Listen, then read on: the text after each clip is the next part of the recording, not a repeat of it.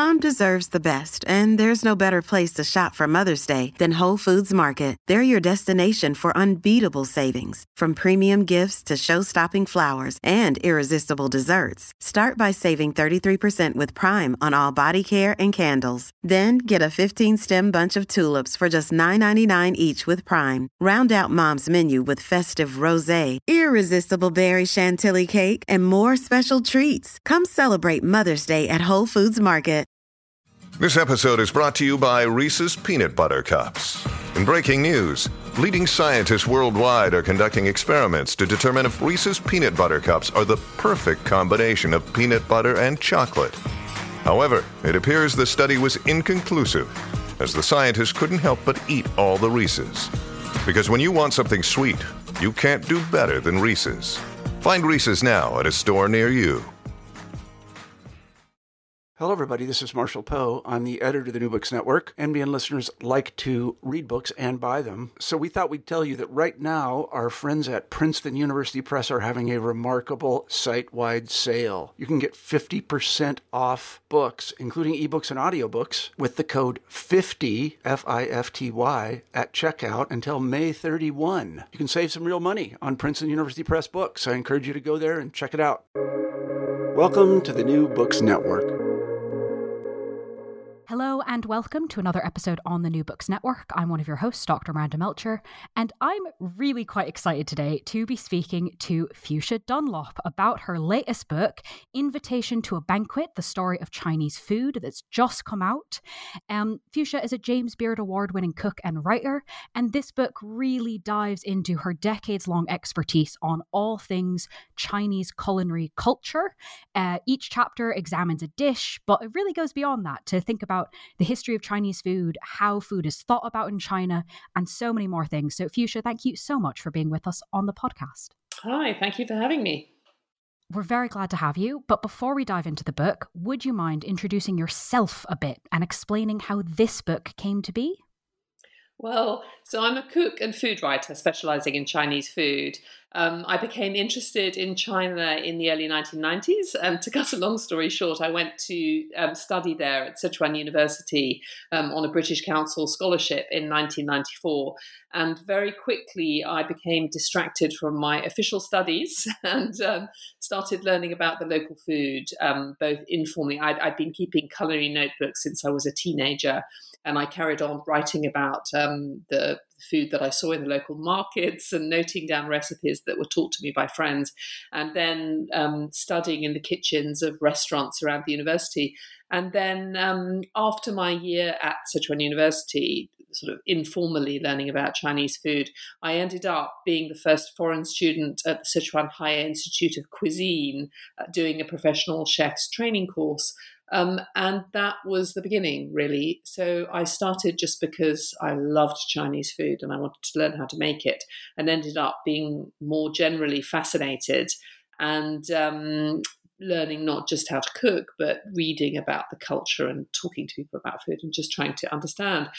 So in the last, maybe 30 years, I have now, this is my 7th book.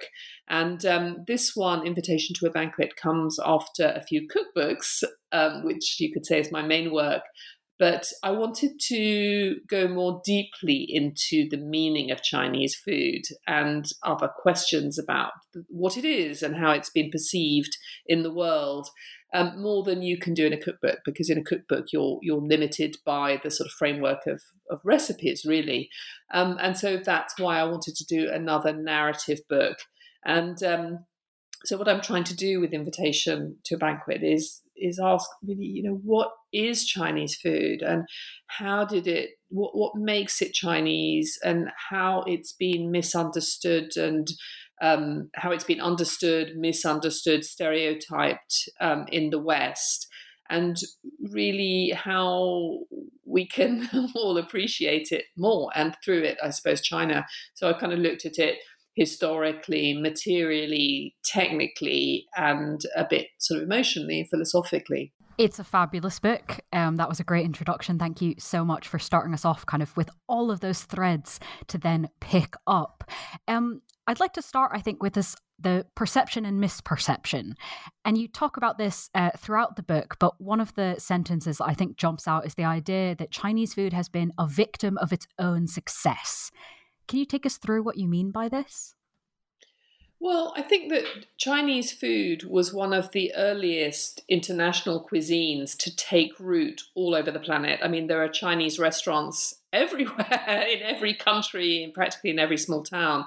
But it took root at a time when there were many constraints on Chinese food. For example, in America, which is where I suppose the most widely understood type of Chinese food, with the sort of sweet and sour flavors, the chow mein and chop sueys came into being, really. So it was created by immigrants from one region of China, the Cantonese South, and often just from a very small part of the Cantonese South of China. It was developed as a tool for economic survival in often hostile conditions. You know, the early immigrants in America faced racism, the Chinese exclusion laws, which made it very difficult for them to do anything but work in catering or laundries, which is one of the reasons why they dominated these industries. So it was made by Cantonese cooks, usually not trained chefs. And their customer base was normally not Chinese people. And also they would have had limitations on the ingredients that they could get hold of. Many Chinese restaurants in America they weren't in Chinatowns. They were stranded in mainly white communities without without many Chinese shops and so on. And so American Chinese food developed with these constraints as something that was affordable, not too challenging for people who weren't Chinese. No bones and shells, no difficult textures, and with very appealing flavors, lots of fried food, lots of sweet taste, and so on. And so it was is a huge success. I mean, everyone loves Chinese food all over the place. But it then, I think, got stuck in this, having developed at a time when conditions were very different. People's perceptions of Chinese food have been a little bit frozen, seeing it as being either cheap or middle brow, but not as a very sophisticated cuisine. And I think so many people feel that they know Chinese food based on what they've tried in the West, and yet it's so unrepresentative of what Chinese people themselves actually eat. So that's what I mean when I say it's a victim of its own success.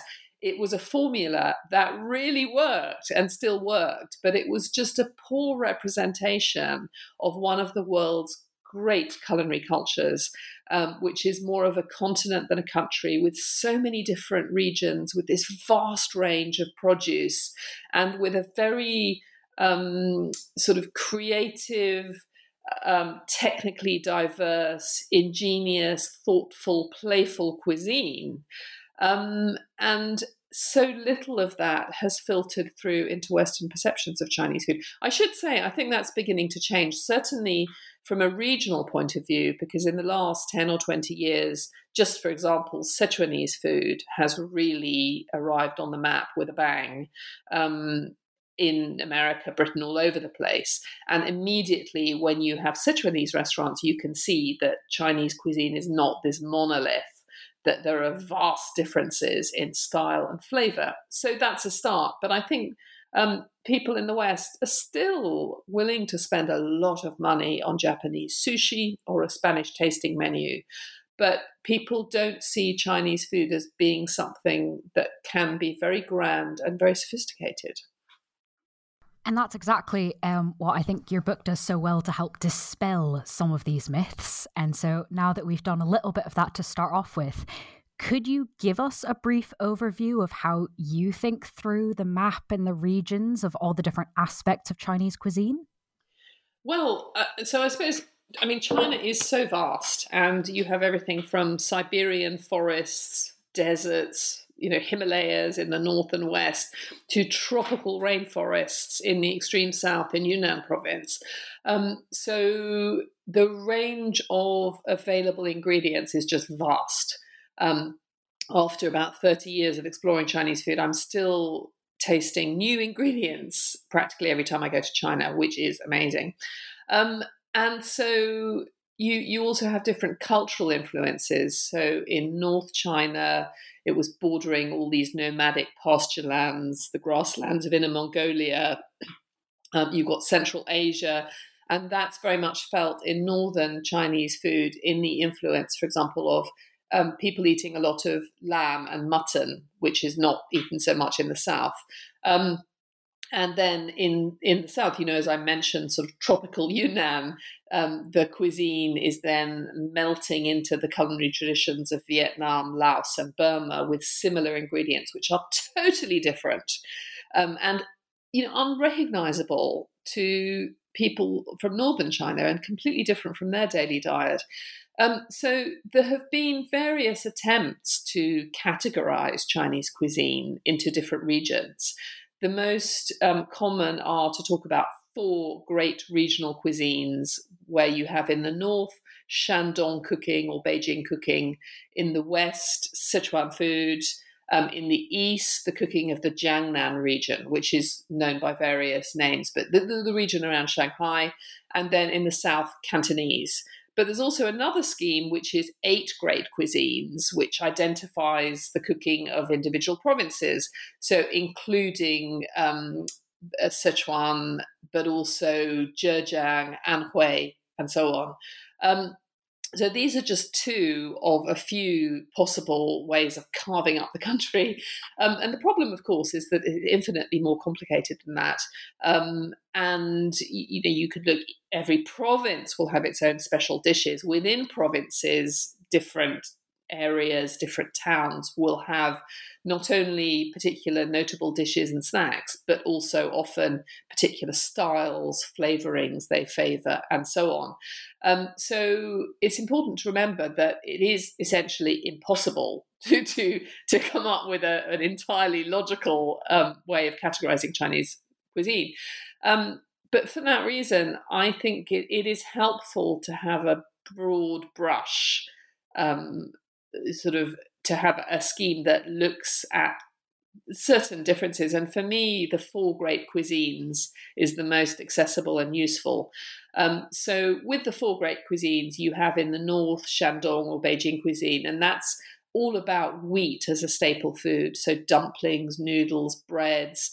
As I mentioned, the presence of sheep meat is very important there, and strong, hearty flavors, lots of garlic and vinegar. And this is the cuisine where you see the influence of the old Silk Road, for example. So it has many dishes and many sort of characteristics in common with cuisines across Central Asia, and in some cases even as far as the Mediterranean. For example, the word mantou, which is used for steamed bread in China, is basically the same word as manta, which is various dumplings that you find in Turkey, amazingly. So that is a representative of the north. Then the other of the so-called 4 great cuisines is Sichuanese. So that's all about flavor and bold and exciting combinations of flavors, and of course the spiciness of chili and Sichuan pepper, which is very distinctive. So Sichuan is not the only spicy province, and chilies are used in many other regions, but Sichuan represents that sort of the emphasis on flavor.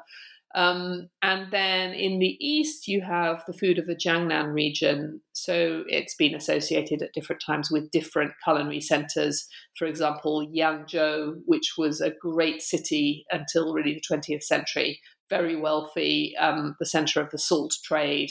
And it had a famously rich and discriminating kind of class of salt merchants who had mansions and private chefs and amazing dinner parties. And then Hangzhou was a culinary center actually in the Song dynasty in the 13th century. And Shanghai, of course, is a modern center of gastronomy. But all these places are broadly in the same, you could say, in the same region. That they have lots of watery ingredients. So not only seafood from the sea, but also fresh water, things like crabs and shrimps and eels, a whole lot of very interesting water vegetables like water chestnuts and water shield and water bamboo, wild rice stem. So these are characteristic ingredients. They also have some a wonderful ham, Jinhua ham, which is a bit like Spanish ham, sort of long cured, very intense in flavour. And generally speaking, the flavours of the Jiangnan region are quite light and delicate, with an emphasis on fine, seasonal, local ingredients. But also, the Jiangnan region is the centre of Chinese gastronomical writing. So many of the poets and many of the old cookbooks, the classics, written often by poets, gentlemen of letters, came from this region. So that represents a very refined and kind of literary style of cooking. And then in the south, you have Cantonese, which is the origin of American Chinese food and much international Chinese food, but is actually a really wonderful and highly respected cuisine in China, and it's known for its absolute obsession with extremely fresh ingredients, bringing a live fish to the table, lots of gorgeous seafood and vegetables, sparkling light flavors, and the very precise technical cooking, things like steaming a fish to the moment, the absolute zenith of its perfection, or very sharp stir fries, wonderful tonic soups. And this cuisine, again, has very delicate flavors. People in other parts of China, they say of the Cantonese, as many Westerners have said of Chinese in general, they eat anything that moves. So the Cantonese, very adventurous eaters, but this very, very fresh and vibrant cooking. So anyway, that for me is really helpful. And of course, actually, the other thing I should say, of course, is the southern regions, from Jiangnan, Sichuan, and the Cantonese South, they all favour rice as a staple food. It's a wetter landscape suited to growing rice, whereas in the north it's all about wheat. So I think those four categories, it's by no means exhausted, and the picture is far more complicated than that. But I think it gives you a real sense of the scale of China and about the vast gulf between different regional styles. Absolutely, it really does help map that out. And notably from that description, I think some of those dishes and names of ingredients might be familiar to Western audiences, but there might be some names that people might have expected to hear that didn't pop up, like chashu pork or Peking duck. And you talk about these in the book as being obviously delicious, but maybe not particularly typical for Chinese cuisine. Given kind of the breadth of what you've just taken us through, can you help us understand where these dishes do fit in? Yeah, well, I suppose that, they're very notable Chinese dishes. So chashu pork is a Cantonese speciality, and Peking duck, of course, from the capital, Beijing. But the reason that I said that they're not really typical is that one of the absolute distinguishing characteristics of Chinese cuisine for about 2,000 years, since the Han Dynasty, is that the Chinese have tended to cut their ingredients into small pieces and eat the food with chopsticks. And this is something that you find all the way through Chinese history, really, from these ancient geng soups, which were made of ingredients cut into small pieces and combined or on their own in great soups, right up to the modern stir fry, where a typical supper dish today might be a piece of pork cut into slivers and stir fried with a vegetable like maybe bamboo shoots or Chinese chives or something like that. So most Chinese food is made, the art of cutting is fundamental because the food is first cut and then it is cooked. So the only time that you really get whole chunks of meat on a Chinese dinner table, as we do in, say, Britain with pork chops or roast chickens and so on, is when the food has been cooked so that it's soft enough to tear apart with chopsticks. You just don't have knives on a traditional Chinese dinner table. So having said that, the Chinese do have some dishes where you have a whole like a roast duck, as in Peking duck. But the interesting thing about a dish like that is that it is never really cooked at home. It is cooked by specialists with special duck ovens. And cha shao pork as well is something that you tend to buy from a specialist cook shop or a restaurant. You don't make it at home, because most Chinese homes, until really the arrival of fitted kitchens in the last 10 or 20 years, most Chinese homes do not have ovens. They just don't. Baking and roasting is just not part of the repertoire. So cooking is done in woks or pots or steamers, but on a stove and not inside it. And so roasting in sort of China is seen as being, I think, a kind of very sort of archaic almost cooking method, that people cooked directly on a fire before they had cooking pots and stoves, which then became, the way that people cooked. And in China, in Chinese history, it was mainly there were certain roasts that were made on ceremonial occasions, like you have the suckling pig, which Cantonese people make for grand occasions today. But they're very exceptional in the cooking style. In North China, in Beijing, the Manchus, the last Qing dynasty, the people who ran China, for several hundred years, they used to eat a lot of mutton, and they would eat huge chunks of boiled meat, which they would cut up with a knife during the meal. And in fact, members of the Manchu ruling class during the Qing dynasty, they carried around with them little eating kits, which had both a knife and a pair of chopsticks. And you can still see them in museums and antique shops today, because the Manchus, they had their ancestral style of cooking, which was big hunks of meat that you cut with your personal knife, and Chinese cooking, Han Chinese cooking, which was this food that was transformed with the knife and cut into small pieces. So it's a very vivid illustration of this difference. And I was thinking in the course of writing the book, trying to look at what really makes Chinese food Chinese, and this emphasis on cutting is absolutely fundamental. And interestingly, many of the early European and American commentators on Chinese food, many of them said they noted that all the food was cut into small pieces, and they often said, and we didn't have a clue what we were eating. And this, I think, may have fed into some of the negative stereotypes about Chinese food and the sort of Western apprehension about being fed weird ingredients, this idea that with Chinese food, you have something cut into slivers and you don't know what it is. It's not recognizable like a pork chop, for example. So that's why cha shao pork and Peking duck, despite being absolute classic dishes in the Chinese repertoire, are not representative of the broad sweep of Chinese cooking. I'd love to go then from the less representative, though iconic, to also iconic, but maybe to an outside perspective, not understood for kind of how important it actually is. Can you tell us about the food item that is, you consider, the, quote, cultural and emotional center of the meal? Oh, yeah. Well, so that's your staple grain.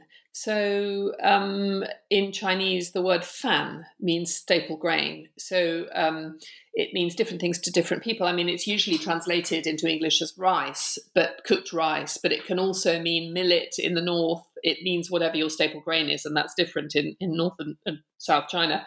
So you can see in the Chinese language that to have a meal is to 吃饭, which means to eat cooked grain, or a restaurant is a fanguan, like a place for eating fan.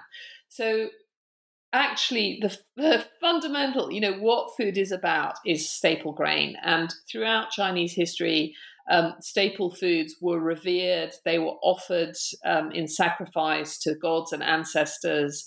The emperor himself used to do a ritual ploughing every spring and plant sacred millet for the sacrifices. So the emperor was, in some symbolic sense, himself a farmer of staple grain.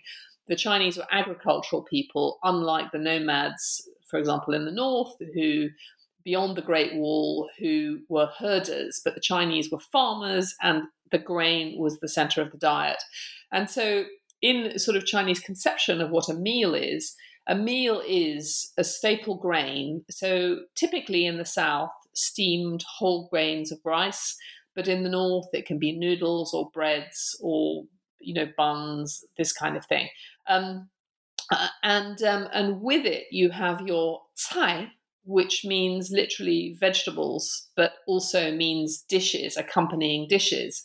And the purpose of the accompanying dishes, whatever they are, meat, fish, vegetables, is to xiafan, is to send the rice down. So really, you can't have a Chinese meal without, well, if in the South, rice. That is the meal, and everything else is a kind of relish to go with the rice. And it is interesting that I think Westerners in Chinese restaurants, they often want to eat fried rice or fried noodles, chow mein, because I guess they seem more exciting than the plain steamed rice. But I think the whole point of the plain steamed rice is that it is plain, and it's the background. It's the background on which the colours of the meal are sketched. It's meant to be plain. It's meant to be nourishing. And then you use the dishes to season your rice, to send the rice down, xiafan. I think that will perhaps help with menu selection for some listeners going forward. And I think we'll probably talk about ordering at a restaurant in a moment. But before we get to that, I'd love to stay on this topic of kind of key foods, key dishes to understand all of these different pieces. So I'd love to ask you about gung and why this dish, quote, arguably says more about the history and character of Chinese cooking than any other dish on the menu. Right. Yeah, so the gung is a kind of sort of soup stew. So in China, there are two main words for soup. There's gung and tang. And a tang is a sort of light broth in which you may have ingredients floating, but it's mainly about the broth. And a tang is a more substantial kind of soup.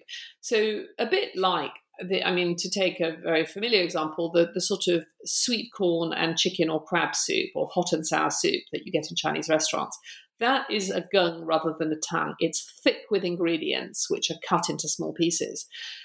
So the gung in the ancient past was a sacred dish that was offered to the gods and ancestors at sacrificial occasions, with the cereal foods, the grain foods, the fan, and other dishes.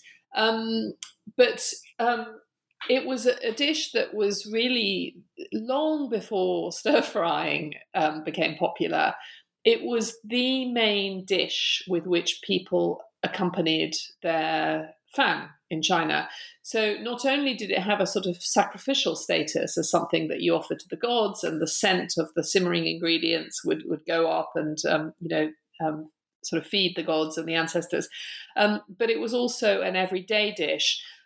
So with the invention of pottery, people in China began to boil and also very early on to steam their food, and they would boil up ingredients in liquid, and the food was often cut into small pieces, and it was, again, pretty early on eaten with chopsticks. So with this soupy stew, although it may appear to be far removed from a typical Chinese meal today, with lots of wok cooked dishes, it actually shows you a lot already of the characteristic of Chinese food. So firstly, this cutting up of food into small pieces and eating it with chopsticks.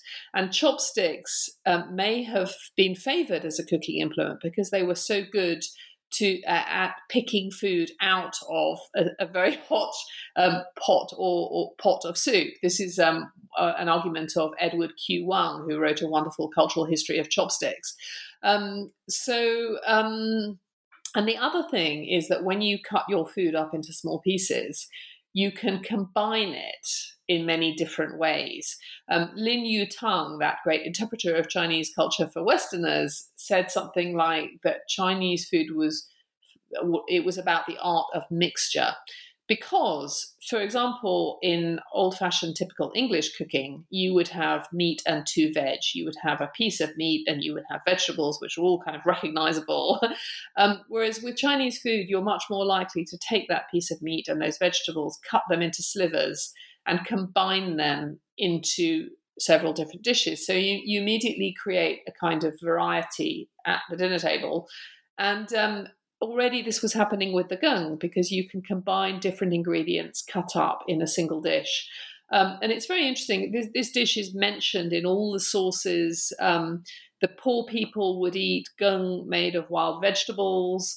The rich would eat gung made of game meats. But everyone, there's a quote, I can't remember which source, one of the ancient texts, but the quote saying that everyone from the lords to the poor farmers, everybody eats gung.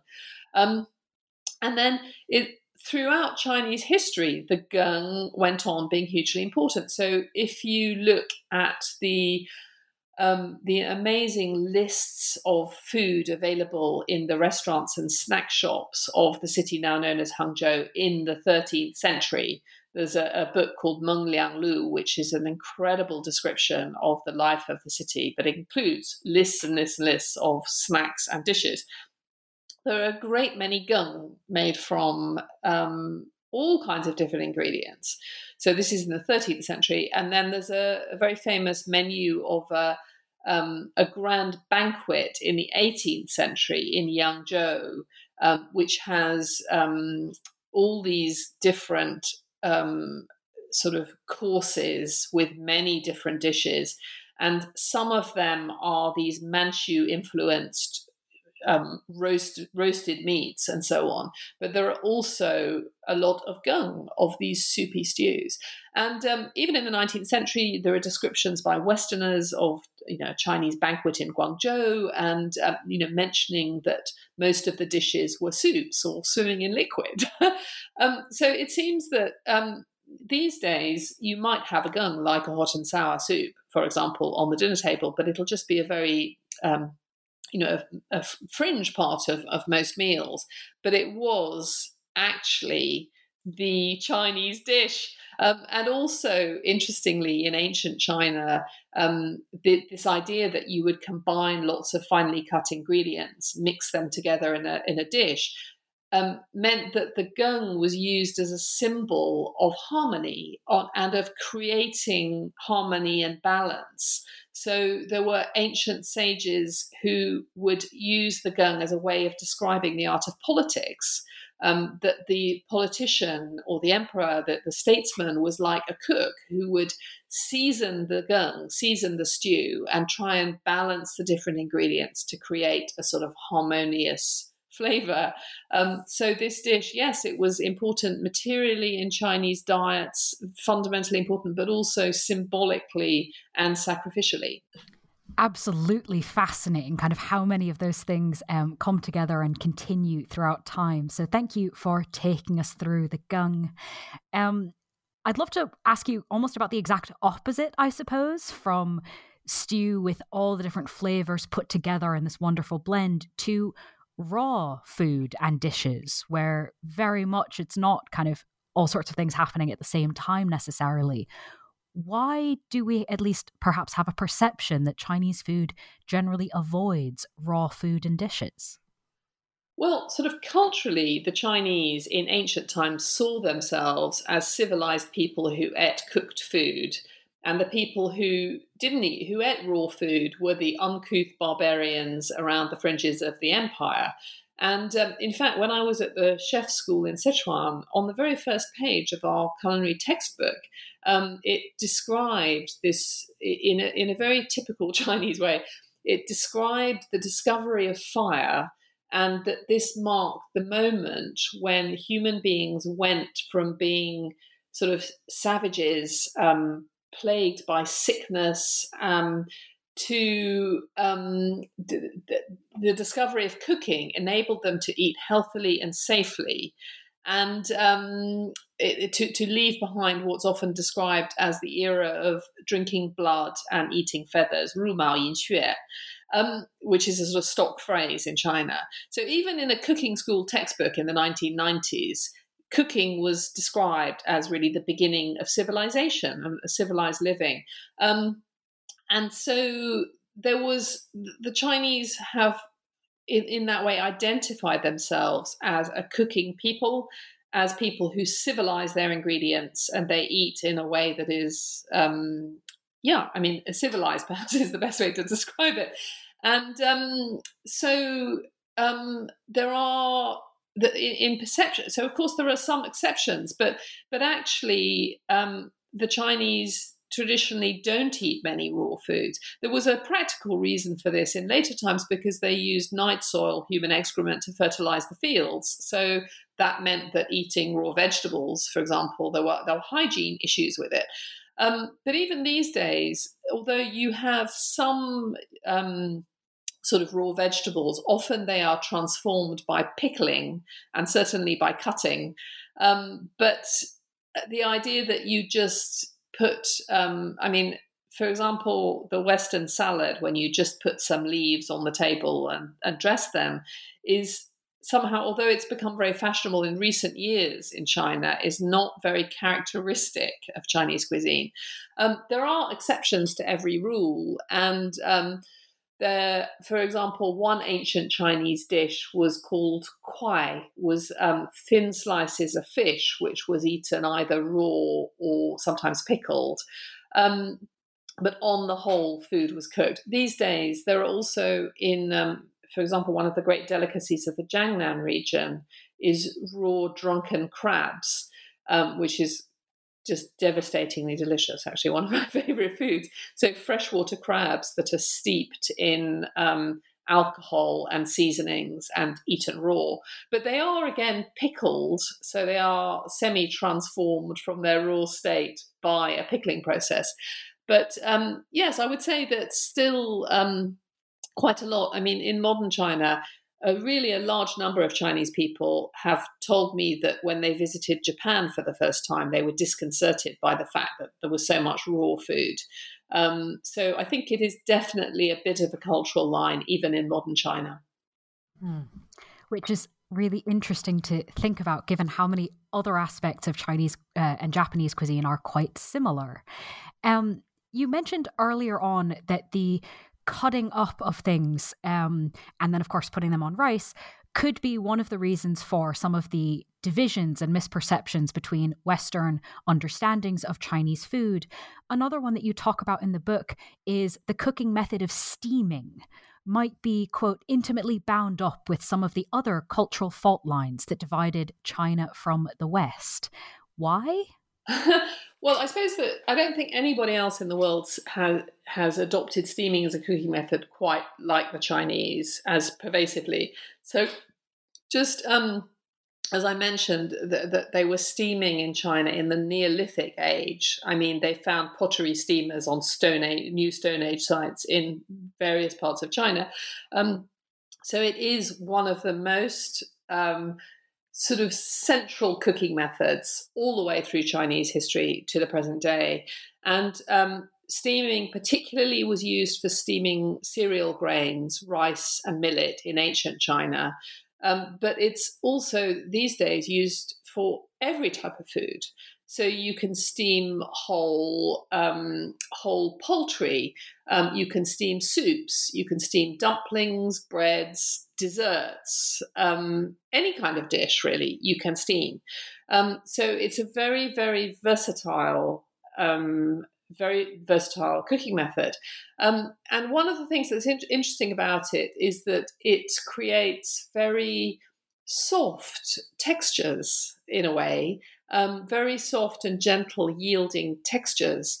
So, for example, when I mentioned the fault lines, one of the great differences actually in staple foods is that when the Chinese eat bread, they very often eat steamed breads, which are sort of soft and fluffy, and very different from the baked breads eaten in the West with their very chewy crusts.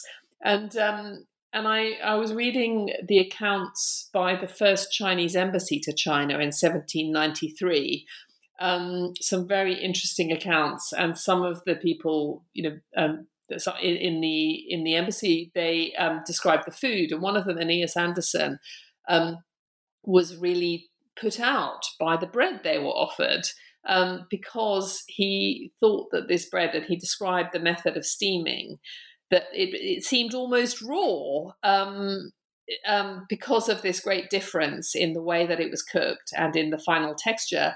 And he said that it only became palatable after they toasted it, so giving it that more European texture and colour. Yes, and so, I mean, other cultures do use steamers, for example, Moroccans with couscous, but I don't think there's anywhere that parallels China in the use of steaming as being so ancient and so pervasive. And to some visitors, so perplexing. Yes. I did say earlier that I was going to ask you about ordering at a restaurant, and I'd love to do that now. You have this fabulous sentence in the book where you say that, quote, learning how to order well in Chinese restaurants is one of your life's proudest achievements, and that you're only half joking when you say this. Can you take us through your methodology for ordering and explain why this is such a significant skill? Well, so in a Chinese restaurant, if everyone just orders the dish they fancy, it's a disaster, because you'll end up with repetition of ingredients. You might have more than one person ordering something that's deep fried or sweet and sour. It just doesn't work. A Chinese meal is like a composition for the table. So let's think, if you're in a restaurant with 8 people having a special dinner, there isn't an exact methodology, but I would say there are a couple of principles. And really, the main principle is that you want to have as much variety as possible and to avoid repetition at all costs. So you want to have a very balanced meal in which all the dishes on the table complement each other and they all contribute something, but you never get bored. And so when I talk about variety, I mean variety in every sense. So you want a variety of main ingredients. So if you have a chicken dish, then you don't want another chicken dish. Then the next one maybe will be seafood or tofu or something different.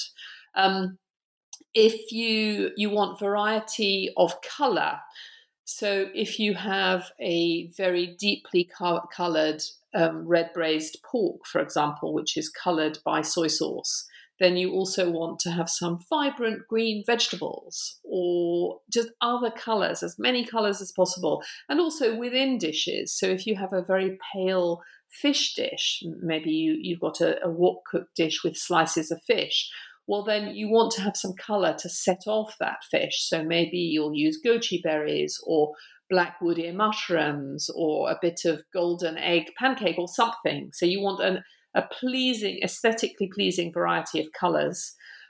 You also want a nice variety of wet and dry dishes. So if you have something that's very crisp and fragrant and deep fried, well, you'll certainly also want something soupy and liquid. And you want different cooking methods. So if you have something that is a braised stew, then maybe you also want to have a stir fry. And also the art of cutting, as I mentioned, is very important in Chinese cooking. And you want food that is cut into different shapes. So you wouldn't want a dinner table where everything is cut into slivers. That would be really boring. So if you have one dish where the meat is cut into slivers, maybe the next dish, the fish will be cut into slices. And so ideally, you will just have this. It won't seem like anything contrived or effortful, but every dish will be pleasingly different and also nutritionally balanced, because good food in China is fundamentally not just, I mean, it's hugely about pleasure, but not just about pleasure. It's also about making you feel good and about health. And food and medicine, food and health have been absolutely enmeshed since the beginnings, really, of Chinese, certainly written Chinese culture, more than 2,000 years. Food and health are totally together. And so you want to have a menu that that looks wonderful, that satisfies all the senses, that never becomes boring. So you have a bite of something strong, and then you have a bite of something light and refreshing, and then you have a bite of something sweet like this, that never becomes boring and also makes you feel good. And so, yes, in order to order well, it requires some understanding of what the dishes will be like.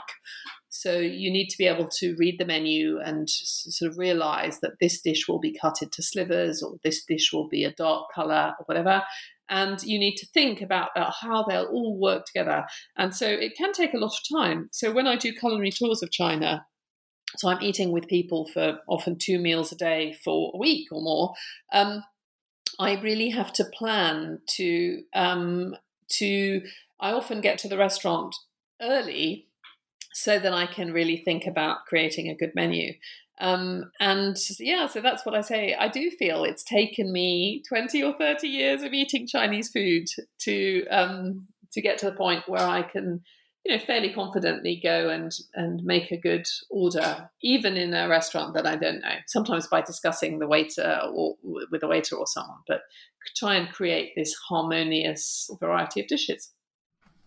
Thank you so much for taking us through that. It's such an interesting aspect of kind of how we eat, not just the kind of creation of the food, but putting it all together like that. Given what you've mentioned in terms of kind of the different preparation techniques and the different ways ingredients can be treated, and there's such variety, could you maybe tell us about some cooking techniques and ways of treating ingredients that might seem kind of quite new and innovative in the West, but actually have quite long traditions if we look back to China? Well, yeah. So, I mean, one of the most conspicuous in a way is this creation of convincing imitation meat and fish and poultry from plant-based foods. So that's something which is a real craze at the moment in the West. And you have all these companies who are trying to come up with imitation mince or sausages or whatever.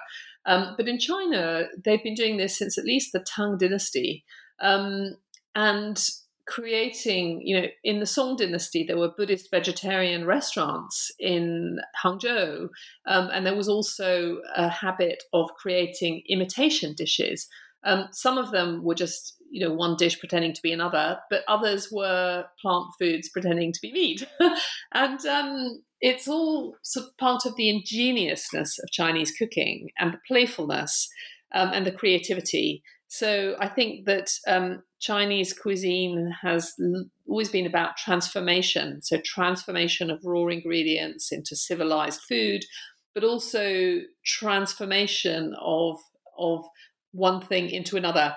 At a everyday level, for example, if you go to Shanghai these days, you can go to a sort of deli type shop and you can buy some wonderful cooked meats, cold meats, but you can also buy imitation chicken made from a kind of tofu, or imitation roast duck made from another kind of layers of tofu, which are wrapped up and cooked so that they resemble roast meat.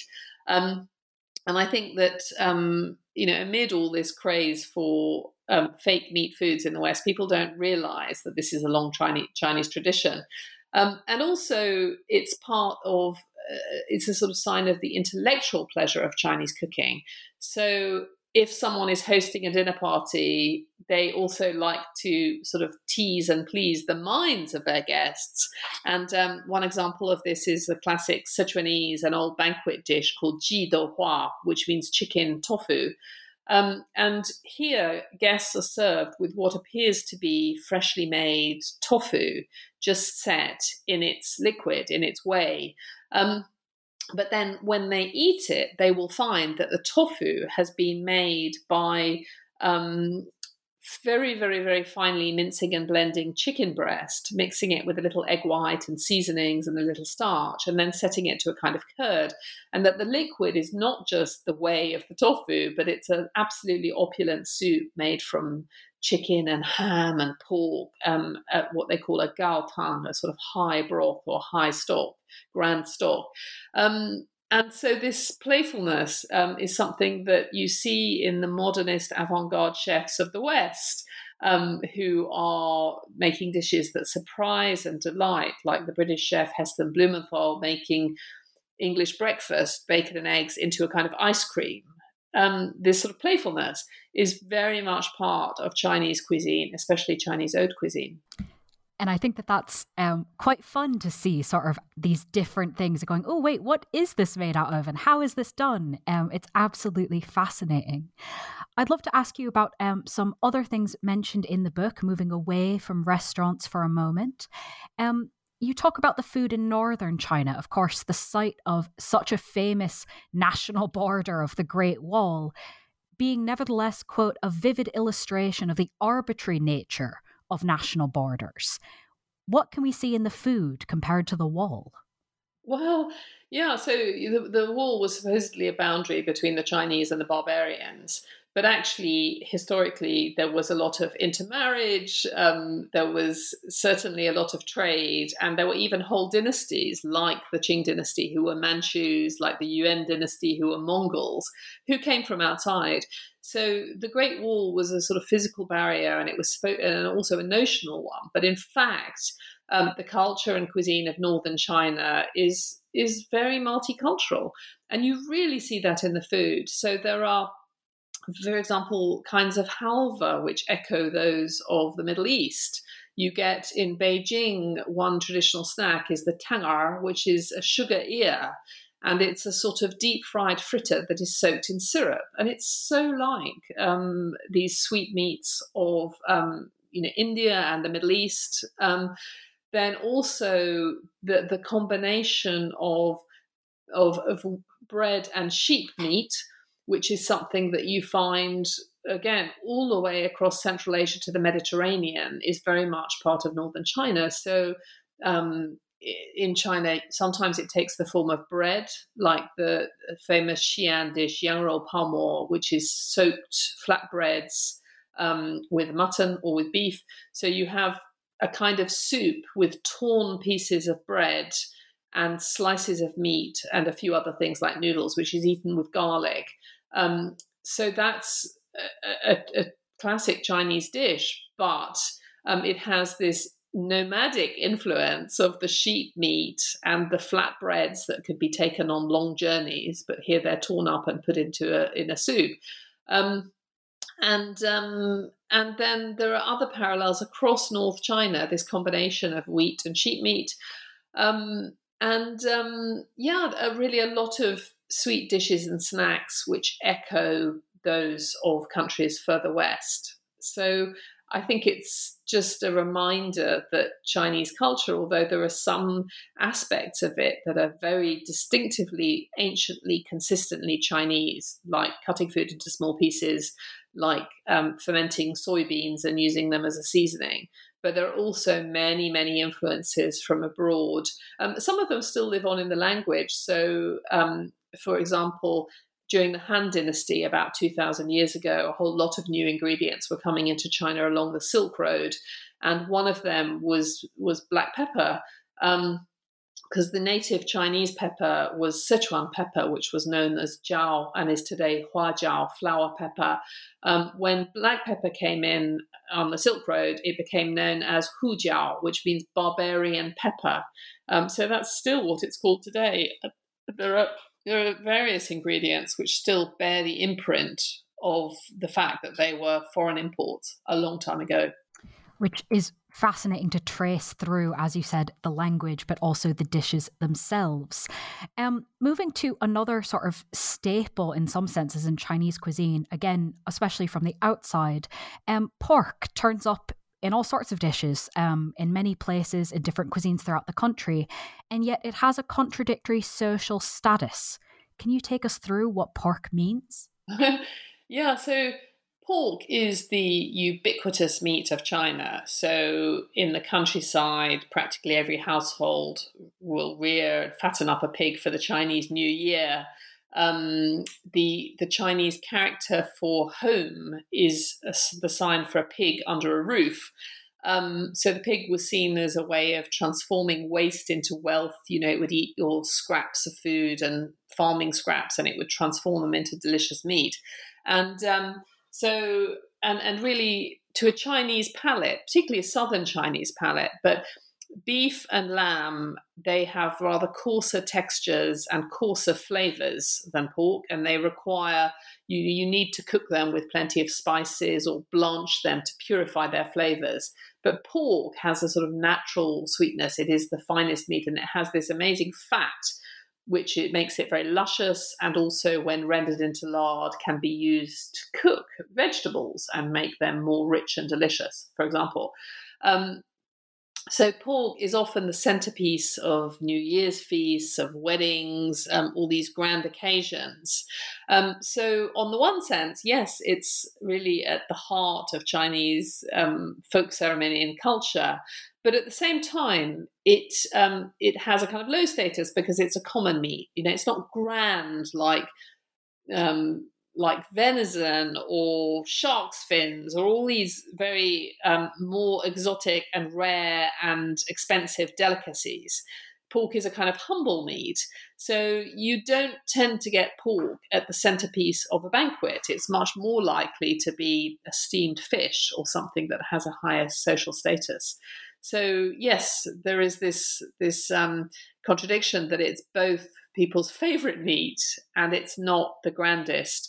And I think I describe in the book, there's this wonderful treasure in the Taiwan National Palace Museum, the Roxingshi, the meat-shaped stone, which for me perfectly sums up this contradiction, because it's a piece of a semi-precious stone that has layers of what look like fat and lean meat, and has been carefully carved to just bring out this resemblance to a chunk of slow cooked pork. And it's presented in the museum, it's a small chunk, like a chunk of meat on a golden plinth. So it's both a sort of very common everyday ingredient, but it's transformed into an imperial treasure on a golden plinth. What a fabulous example. As my penultimate question, I'd love to kind of circle back, but then flip it, I suppose, to where we started, with sort of versions of Chinese food that appeared in the West and were quite popular despite their unrepresentativeness. If we think about it the other way, what do Chinese versions of Western food look like?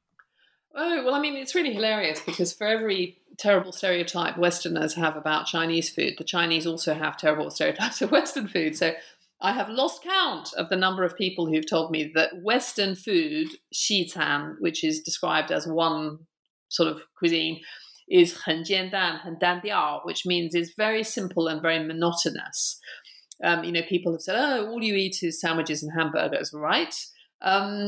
So, there are lots of negative stereotypes about Chinese food, about Western food, which, just as Western stereotypes of Chinese food are based on, a passing acquaintance with the kind of takeaway food, which is just not really what most Chinese people eat. But similarly, a lot of Chinese people will generalize about Western food when all they've had is American fast food. But then again, as mentioned, there are a lot of Western ingredients that have become absolutely part of Chinese culinary culture. Most conspicuously, of course, the chili, which came from the Americas, and now you cannot imagine Sichuanese food without it. But also, just as we have in the West this kind of adapted form of Chinese food, in China they also have localized versions of Western food, and particularly in Shanghai and Hong Kong, where they had the sort of earlier Western communities and that they had foreigners living there and cooking and eating there. So in Shanghai there are these old school, late 19th, early 20th century so-called Western food restaurants, which serve a version of Western food that has been adapted and curated for Chinese tastes over a century, and which are they are Western food, but the way they're put together and eaten is very curious to a Westerner like me. So, for example, in Shanghai, you can go to the Deda, Xi Cai Shi, the Deda Western food restaurant, which was founded at the end of the 19th century. And you can go there and have their classic dishes, which are things like a pork chop served with, they call it hot soy sauce, but it's actually a local version of English Worcester sauce, and a potato salad with a bit of sausage in it, which is a bit like a Russian cured sausage, and Lawson Kang, which is a Chinese version of Russian soup, which is their version of borscht. So there's no beetroot in it, but it's got cabbage and potato and beef and tomato. And so all these dishes and the way they're eaten, and they're regarded very affectionately by Shanghainese people as being part of their heritage and tradition. So you go to one of these restaurants. I mean, of course, now in Shanghai, you have lots of cutting-edge, modern, Western, chefy restaurants. But Shanghainese local people, they still go to places like Deda because it's part of their history, part of just as Americans love American Chinese takeout food. Thank you for bringing us full circle now that we've seen both sides of it. As my final question, this book is thankfully available. It's out. People can go read it. Is there anything you might be working on now that it's done? Oh, well, I mean, various projects or on the boil, as it were. The next one will be a cookbook. So I'll be back into recipe testing. So that's the next project. Well, I'm sure that will be fun and delicious. And while you are off experimenting and writing that down, of course, listeners can read the book we've been discussing, titled Invitation to a Banquet, The Story of Chinese Food. Fuchsia, thank you so much for being with us on the podcast. Thank you very much.